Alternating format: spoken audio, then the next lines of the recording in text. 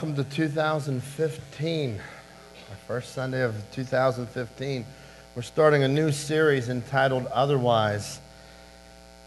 If you have your Bible, if you'd take it and go over to 1 Corinthians chapter 1, we're going to begin there. Then we're going to be flipping over to Psalm 119. So we'll start out in 1 Corinthians chapter 1. But I want you to think of, it's just amazing how fast time does move by, isn't it? We were just gearing up for Christmas. Now we're putting Christmas away. And if you go out to the home improvement centers, you'll see that they have every storage bin under the sun is discounted right now, right? They want to help you organize your life because they have something to sell you. And it's a fun time to organize, and we start to get our life together, and we start to think about a new direction in life at this time of year.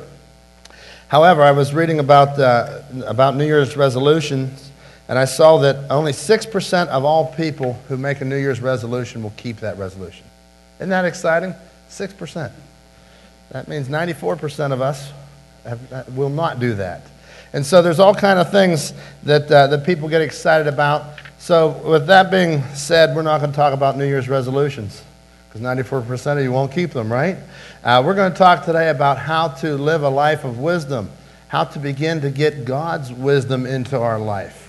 If we're going to accomplish what He's called us to do, there has to be another wisdom, and it has to come from Him. The first point in your notes this morning is that God has provided a higher wisdom for you to accomplish His plan for your life. He has a plan for your life, but He has not left you unequipped to do it. He has given you this wisdom, and it is a higher wisdom, but it is not the wisdom of the world. It is higher than what the world offers. It is God's wisdom. 1 Corinthians chapter 1, verse 18 is where we're going to begin reading today. And as we begin to read, let's just look at the wisdom, how he contrasts the wisdom of the world versus God's wisdom. For the message of the cross is foolishness to those who are perishing, but to us who are being saved it is the power of God. For it is written, I will destroy the wisdom of the wise, and bring to nothing the understanding of the prudent. I like this other rendering of verse 19. It says, as the scripture says, I will destroy the wisdom of the wise and discard the intelligence of the intelligent. Now think about that. There are many people who say that they have a hard time understanding God because of their intelligence, because it doesn't make sense to them. And God here says that I will destroy the wisdom of the wise and discard the intelligence of the intelligent. I have somebody that's very dear to me has been struggling with a lot of doubts. And this person, we had a great conversation over the holiday. This person said to me, says, but I just have a hard time with all this because of what I know about science and what I know about other things. And I told this person, it's okay. You are searching, you're heading in the right direction, you're trying to find Christ. But I reminded this person of verses like this, where God says that He is not trying to fit into our wisdom. It is His wisdom. Our intelligence is not what matters. It is God and His wisdom that matters. Verse 20, where is the wise? Where is the scribe? Where is the disputer of the age? Has not God made foolish the wisdom of this world? For since the wisdom of God, the world through wisdom did not know God. It pleased God through the foolishness of the message preached to save those who believe. For Jews request a sign, and Greeks seek after wisdom. It was nothing new, is it? A lot of people are seeking wisdom. The Greeks, they've been doing that for many years, as we see from biblical times. They were seeking after wisdom. Jews were looking for a sign. Look what he says, verse 23. But we preach Christ crucified. To the Jews, it's a stumbling block, and to the Greeks, it's foolishness. But to those who are called both Jews and Greeks, Christ, the power of God and the wisdom of God. Because the foolishness of God is wiser than men, and the weakness of God is stronger than men. For you see your calling, brethren, not many wise according to the flesh, not many mighty, not many noble are called, but God has chosen the foolish things of the world to put to shame the wise. And God has chosen the weak things of the world to put to shame the strong. And the base things of the world, and the things which are despised, God has chosen. And the things which are not, to bring to nothing the things that are, that no flesh should glory in his presence. There it is, that his presence keeps coming up. And the reason our wisdom is not enough is because he doesn't want us to glory in his presence. But of him you are in Christ Jesus, who became for us wisdom from God, and righteousness and sanctification and redemption, that as it is written, he who glorifies, let him glory in the Lord. So today, as we begin to think about wisdom, we see that the world has a wisdom. You can get wisdom from certain people, and they have a certain degree of wisdom, but there's an element of God. And the God element is going to give you the wisdom to be able to make those decisions that you need to make. We have to make decisions every day of our life.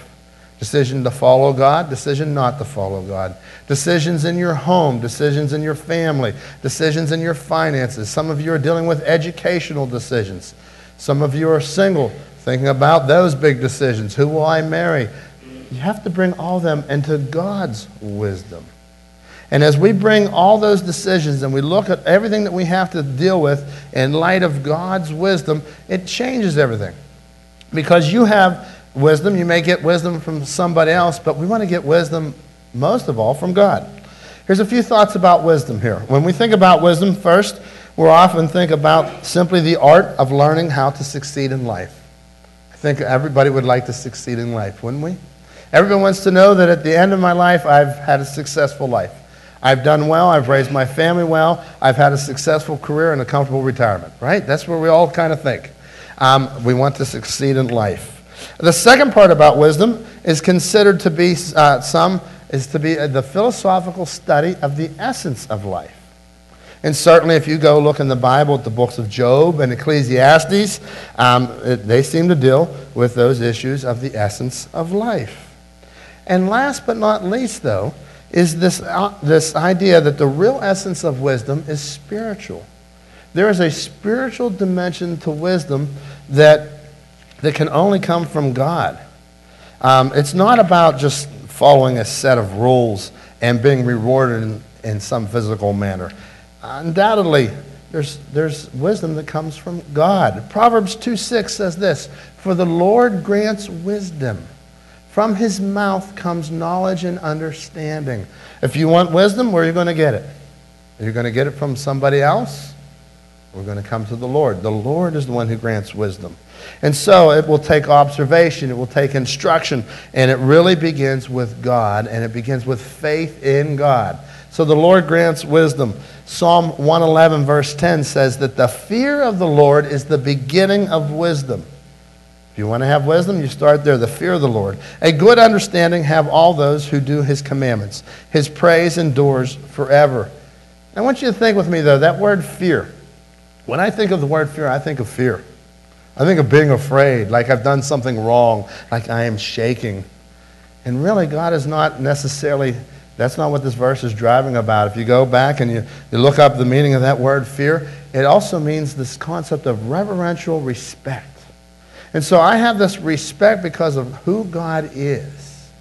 That he is the almighty, the all-powerful God, and he is on his throne. So I have a reverential respect and fear. That's the type of fear. I'm honored to come into his presence. And so God wants us to be honored to be in his presence. He wants us to have a sense of respect. Another rendering of that verse says, the beginning of wisdom is the awesomeness of the Lord. The beginning of wisdom is the awesomeness of the Lord. That really helped me because I've always dealt with that fear like, well, why am I not afraid enough? And really, it is not this shaking in my boots fear. It is the awesomeness of the Lord fear. See? This is an awesome, almighty, all-powerful God, and I get to come into his presence. And in humility, I get to humble myself and submit before the Lord God Almighty and seek his wisdom, seek his will for my life. So if wisdom to make, we're looking at wisdom to make a better decision in your life, to stay away from temptations that will lead you away from the things of God. We are so tempted every day to walk away from the things of God. Just by things that we would say, well, it was harmless. But we're so tempted to walk away and give up our first love of God. It's going to come through the Word of God. If it comes from God, how are we going to get it? Oh, it has to come from the Word of God. We live in a day and age where we have so many tools. Our libraries are overflowing with books. Your Kindles, your iPads, you have the books on them. They're on your phone. I listen to a phone I listen to a book on my phone while I'm doing other activities. It's amazing how many books that we have about God, yet our culture and society seems to be missing the heartbeat of God. See, because it's not just an intellectual experience. It's not just information. Information is certainly part of that, but that is only the beginning. Information is where it begins. We're driving past information to the heart of God. So when we look at the Word of God today, we want to go deeper into the heartbeat of God. And we want to get His wisdom straight from His heart. If you would take and turn over to Psalm 119, verse 97. Psalm 119, verse 97. And as you're turning there, I'd just like to give you a little background on Psalm 119. It's an alphabetical acrostic. It was written in Hebrew. That book was written in Hebrew. And so in the Hebrew language, there are 22 letters. There's 176 verses. This is the longest single chapter of the Bible. There are 176 verses. If you take those 22 letters times 8 lines, so each stanza has 8 lines. And some of your Bibles will have that Hebrew letter at the beginning of each stanza so that you can follow that along if you so choose. But the first 8 verses, every line begins with the first Hebrew letter of the alphabet. And then the second stanza begins, every line of all those 8 verses begin with the second Hebrew letter. And the third, and the fourth, and so on. So today we're going to read one of those stanzas of this Hebrew acrostic that God has given to us. And isn't it interesting? The whole Psalm 119 is all about God. It's all about His Word, and it's just powerful. I would encourage you to go home and read that over and over and over. David Livingstone, the famous missionary doctor in South Africa, who went to South Africa as a missionary doctor, it was said that he memorized the entire Psalm 119 at the age of 9. They even gave him an award for that Bible memorization. They gave him a Bible. They gave him a free Bible. And I'll tell you what, if any one of you would go out and memorize that and come back, we'll give you a free Bible too. I think that's pretty good. 176 verses. You may want to start one stanza at a time, only 8 verses, but I will choose the one verse at a time method, all right? But it's important as we hide God's Word in our heart that we get to know who He is. It opens up His character so that we can have that on our mind constantly. That's what David Livingstone did. He opened up his heart and as a young boy, and look what God did in his life. The second point in your notes is if we are going to gain this wisdom from God, and it comes from His Word, how do we do it? First of all, is to develop a love for God's Word. Psalm 119, verse 97 says this, "Oh, how I love your law. It is my meditation all the day. You, through your commandments, make me wiser than my enemies, for they are ever with me. I have more understanding than all of my teachers, for your testimonies are my meditation. I understand more than the ancients, because I keep your precepts." The psalmist here says, "Oh, how I love your law." The word for law there is Torah. That's and you can still hear Jewish people today refer to the Torah. It's the law of God. But when I think of that word law, I get that feeling of law, like policeman, like you're a bad person law, okay? And what he's coming here and saying is not that type of feel. It is more the feel that this is my guide. See, the word Torah is actually, in the Hebrew, it's derived from a root that is it comes from the idea of an archery term. And it means to shoot an arrow in order to hit a mark. And so, what was the mark? God. And God's revealing Himself to us. And so, as you go back and you read those books of Moses, the Genesis, Exodus, Leviticus, as you read those books, you'll see not only who God is, but you'll see how short that we come in the presence of a holy God. And so the psalmist here, David, is saying, "Oh, how I love your law." how I love your law. And he uses the word love, and it's not just, he's not just saying, oh, I love the word of God. He's saying very passionately. And you notice it has an explanation point there. Oh, how I love your law. Oh, how I love. It's a passion. There's an affection for the Word of God. And remember, they weren't walking around with a Bible. He's writing the Bible at this point. He's penning it. So they had the laws of Moses, and it wasn't in their homes. It was in their hearts. And so he says, oh, how I love your law. The word how, oh, how I love, that tells us that there were other things that he had to love less. Other affections, and we deal with that too, don't we? There are so many affections in our life, so many things that come after us to get our attention, and we have to prioritize these affections. And he says, oh, how I love your law. Above all else, I love your law. It is my meditation all day long. He says, not only do I know it, I am thinking about it. I am in love with your word, and I am thinking about who you are all day long. Now, you say, I'm asking you this morning to develop a love for the word of God. How do you develop a love for the word of God? Well, it's like how you develop love for anything. You have to give it time. Give it time and set it before you constantly. You know, when I first started to date my wife 20-some years ago, it was time that made the difference. I didn't need much time. She did. She needed more time than I needed. I got that figured out pretty quick. I was in love, right? But she really fell in love when she fell for me, right? But after a while, she finally saw us, and it was through time together we said, wow, we actually do enjoy being with each other.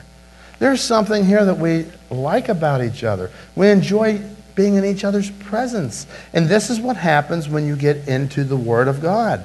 You enjoy being in His presence. It takes time. It doesn't happen immediately necessary.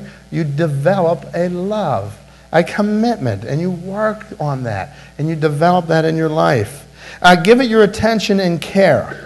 Look after the Word of God. It is my meditation all day long. That's what the psalmist is saying here. He's saying, I meditate on it. I think about it all day long. Give it a listening ear. You know, and so true today. You can listen to it on your devices. You can open it up on your phone or your iPad, and you can listen to it. But more than just physically listening, actually pay attention. What is God saying in His Word? When I sit down and look at the Bible, I ask myself a couple questions. Who is God in this passage? What is God revealing to me about Himself? I love that. That helps me. And then I also ask, what's He want me to do? And it's pretty simple. But it's through having a listening ear. Give it your honor. Honor His Word. Respect His Word.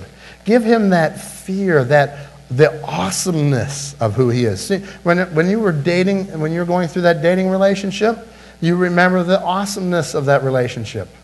And that's where a lot of marriages go wrong, because they forget the awesomeness of each other. They forget of how wonderful this person is that you've chosen to marry.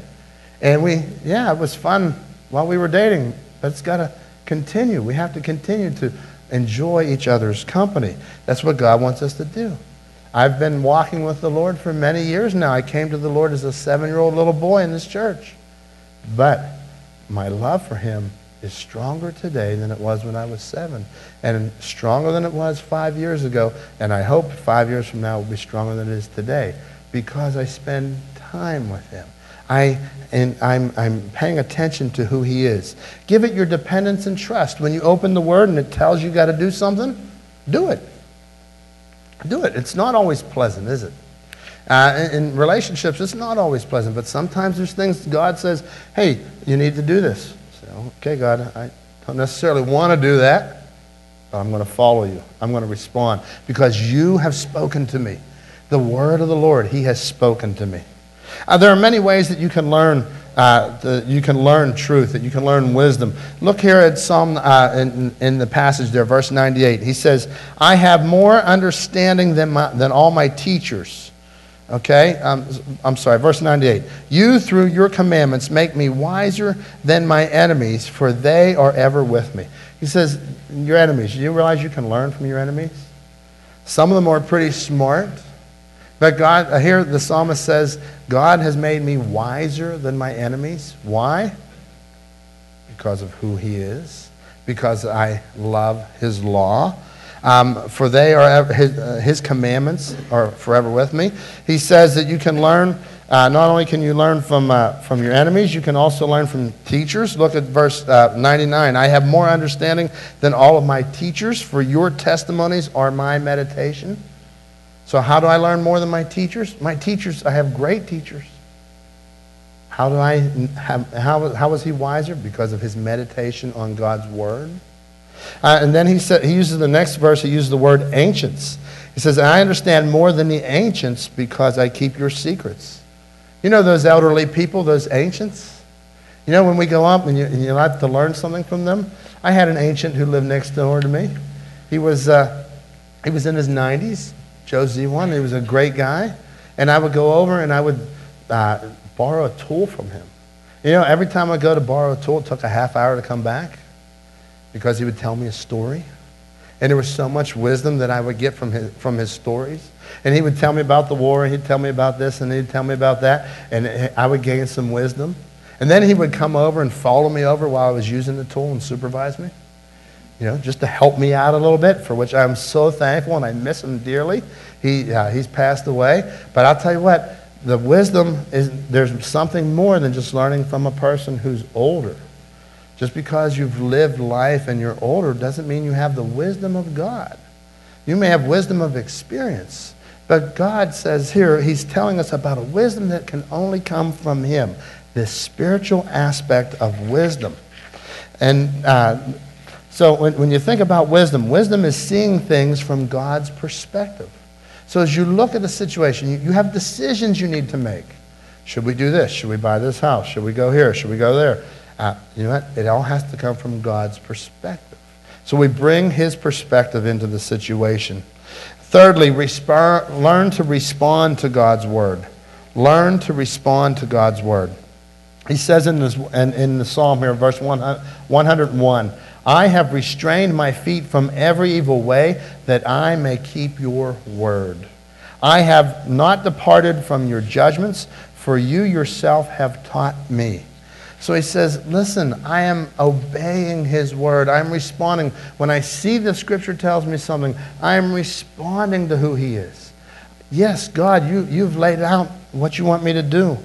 You know, the Bible is so full of wisdom. The Bible has given us so many practical things to help you in your daily life. I have a friend that has read the book of Proverbs, and he reads one chapter a day of the book of Proverbs. There's 31 chapters. He reads one a day, and he's done that for years. And he's underlined everything about business because he has his own business. And he underlined everything about business. And he's gone back and he says, this has helped me in my business. You could do the same thing for relationships. You want to know how to have a better marriage? It's in there. You want to know how to walk in all the ways of life? It's in here. And so as we come and we get God's perspective on these issues, we're able to see how that wisdom will help you in your life. Lastly, but not least, is that God's word is enjoyable. I want to encourage you to enjoy God's word. And this is where sometimes I think we get off the track. We forget that it is enjoyable. Look what it says here, verse 103. How sweet are your words to my taste, sweeter than honey to my mouth. Though through your precepts I get understanding, therefore I hate every false way. He says that they are sweeter than honey. His words to his taste are sweeter than honey. That's an enjoyable experience. Sit down and have some honey. You know, there's so much good to honey. It has a lot of medicinal purposes, and you can go out and read all about what honey can do for you. But isn't it interesting that honey has that sweet, sweet taste? And the psalmist here comes and he says, I have the sweetest taste. That is the sweetest thing he could think of. And he brings it in and says, I have the sweet taste of God because his word to me is like honey. And I love it. I love it. It was the sweetest thing that he could describe. How sweet it is. And I want you to think about how sweet it is when you read about the fact that God is sovereign and fully in control of everything that is happening in my life. And ultimately that he manages the whole universe. How sweet is that? When I read that he will never leave me nor forsake me, and that everything works together for his good in my life, how sweet is that? And when I read that this world is not my home and that my home is in heaven, a place where God will wipe away every tear, how sweet is that? Start looking and saying, wow, look at how sweet God's word is. Come and enjoy his word. Don't just come and crank through it. I think so many times we get our devotion. I hear people tell me that I did my devotion. Well, that's great that you're doing your devotion and that you're devoted to it. But God wants to go a step further, that you actually enjoy him. Enjoy him, getting together with him. When you open his word, you're getting together with him. And if you haven't been opening his word, guess what? You're missing out getting together with him. I love this statement. Let God's word get into you before you get into something that you will need to get out of. Let God's word get into you before you get into something that you will need to get out of. You know, there are so many things that are coming after us and vying for our affection and our attention. And so God's word must be in us. And as we develop this relationship with God, we develop learning from him and let his wisdom come into our heart, come into our life, guide us. He helps keep us away from the things that are going to be harmful to us and harmful to his plan in our life. But what happens so many times, if I just drift and I just slowly, I'm not meeting with God and I just kind of start the slow fade and I just kind of slowly fade away and I haven't been meeting with him and I'm not meditating on his word, what happens is I begin to fill my time with other things. And they may be harmless at the start. And then I slowly fade over and I just keep getting further out and eventually I'm into things that I need to get out of. And I want to encourage you to make a lifestyle that seeks him for his wisdom. We're going to be talking in days to come about many aspects of wisdom. Many things, practical things are going to help you in your life, but it comes to a submission. It's not necessarily information. It is a submission to the Word of God. And as I come and I submit to him, this will change my life. There are a few thoughts here today as you leave. I'd like to encourage you to go and check out our Bible reading plans. Out in the foyer, you'll see that we have several Bible reading plans. The first one is the 365 days a year. It's 365 key chapters. It's one chapter a day. That's it. You could read one chapter a day in 5 to 15 minutes. And just give that self the time. It's a guided tour. And as you open up his word, you'll find out that the 365 key chapters, it's kind of like a highlight. Starts in Genesis, goes all the way to Revelation. If you get behind a day, it's okay. Don't worry about it. Just keep going. If you miss 2-3 days, it's okay. Just jump back on the track. And so here's the plan. As you leave, they're out there on the table to the left before you go out the door. And you can just read that and check that off each day, and it'll help you.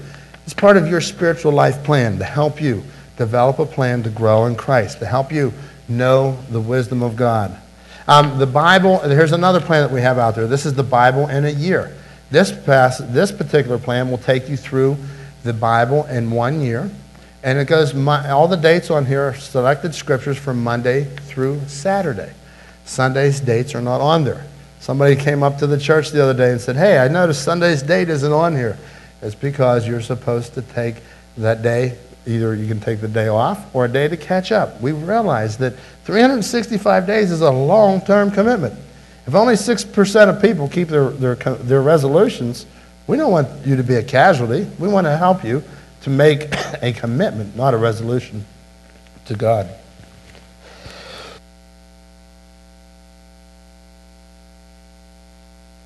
I want to encourage you to go home and begin to meet with God. Let's pray.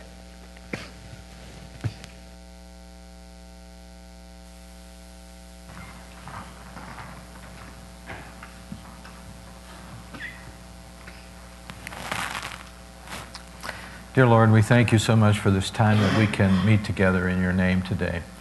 I pray, Lord, that you'll take these thoughts that Ken shared with us and just plant them into our hearts and help us to be more devoted this year to doing your word than ever before. Lord, we thank you for our congregation and their love for you, and I just pray that you will minister to each and every one of us today in a special way on this first weekend of the new year. We pray in Jesus' name. Amen. Let's stand together as we sing our closing song.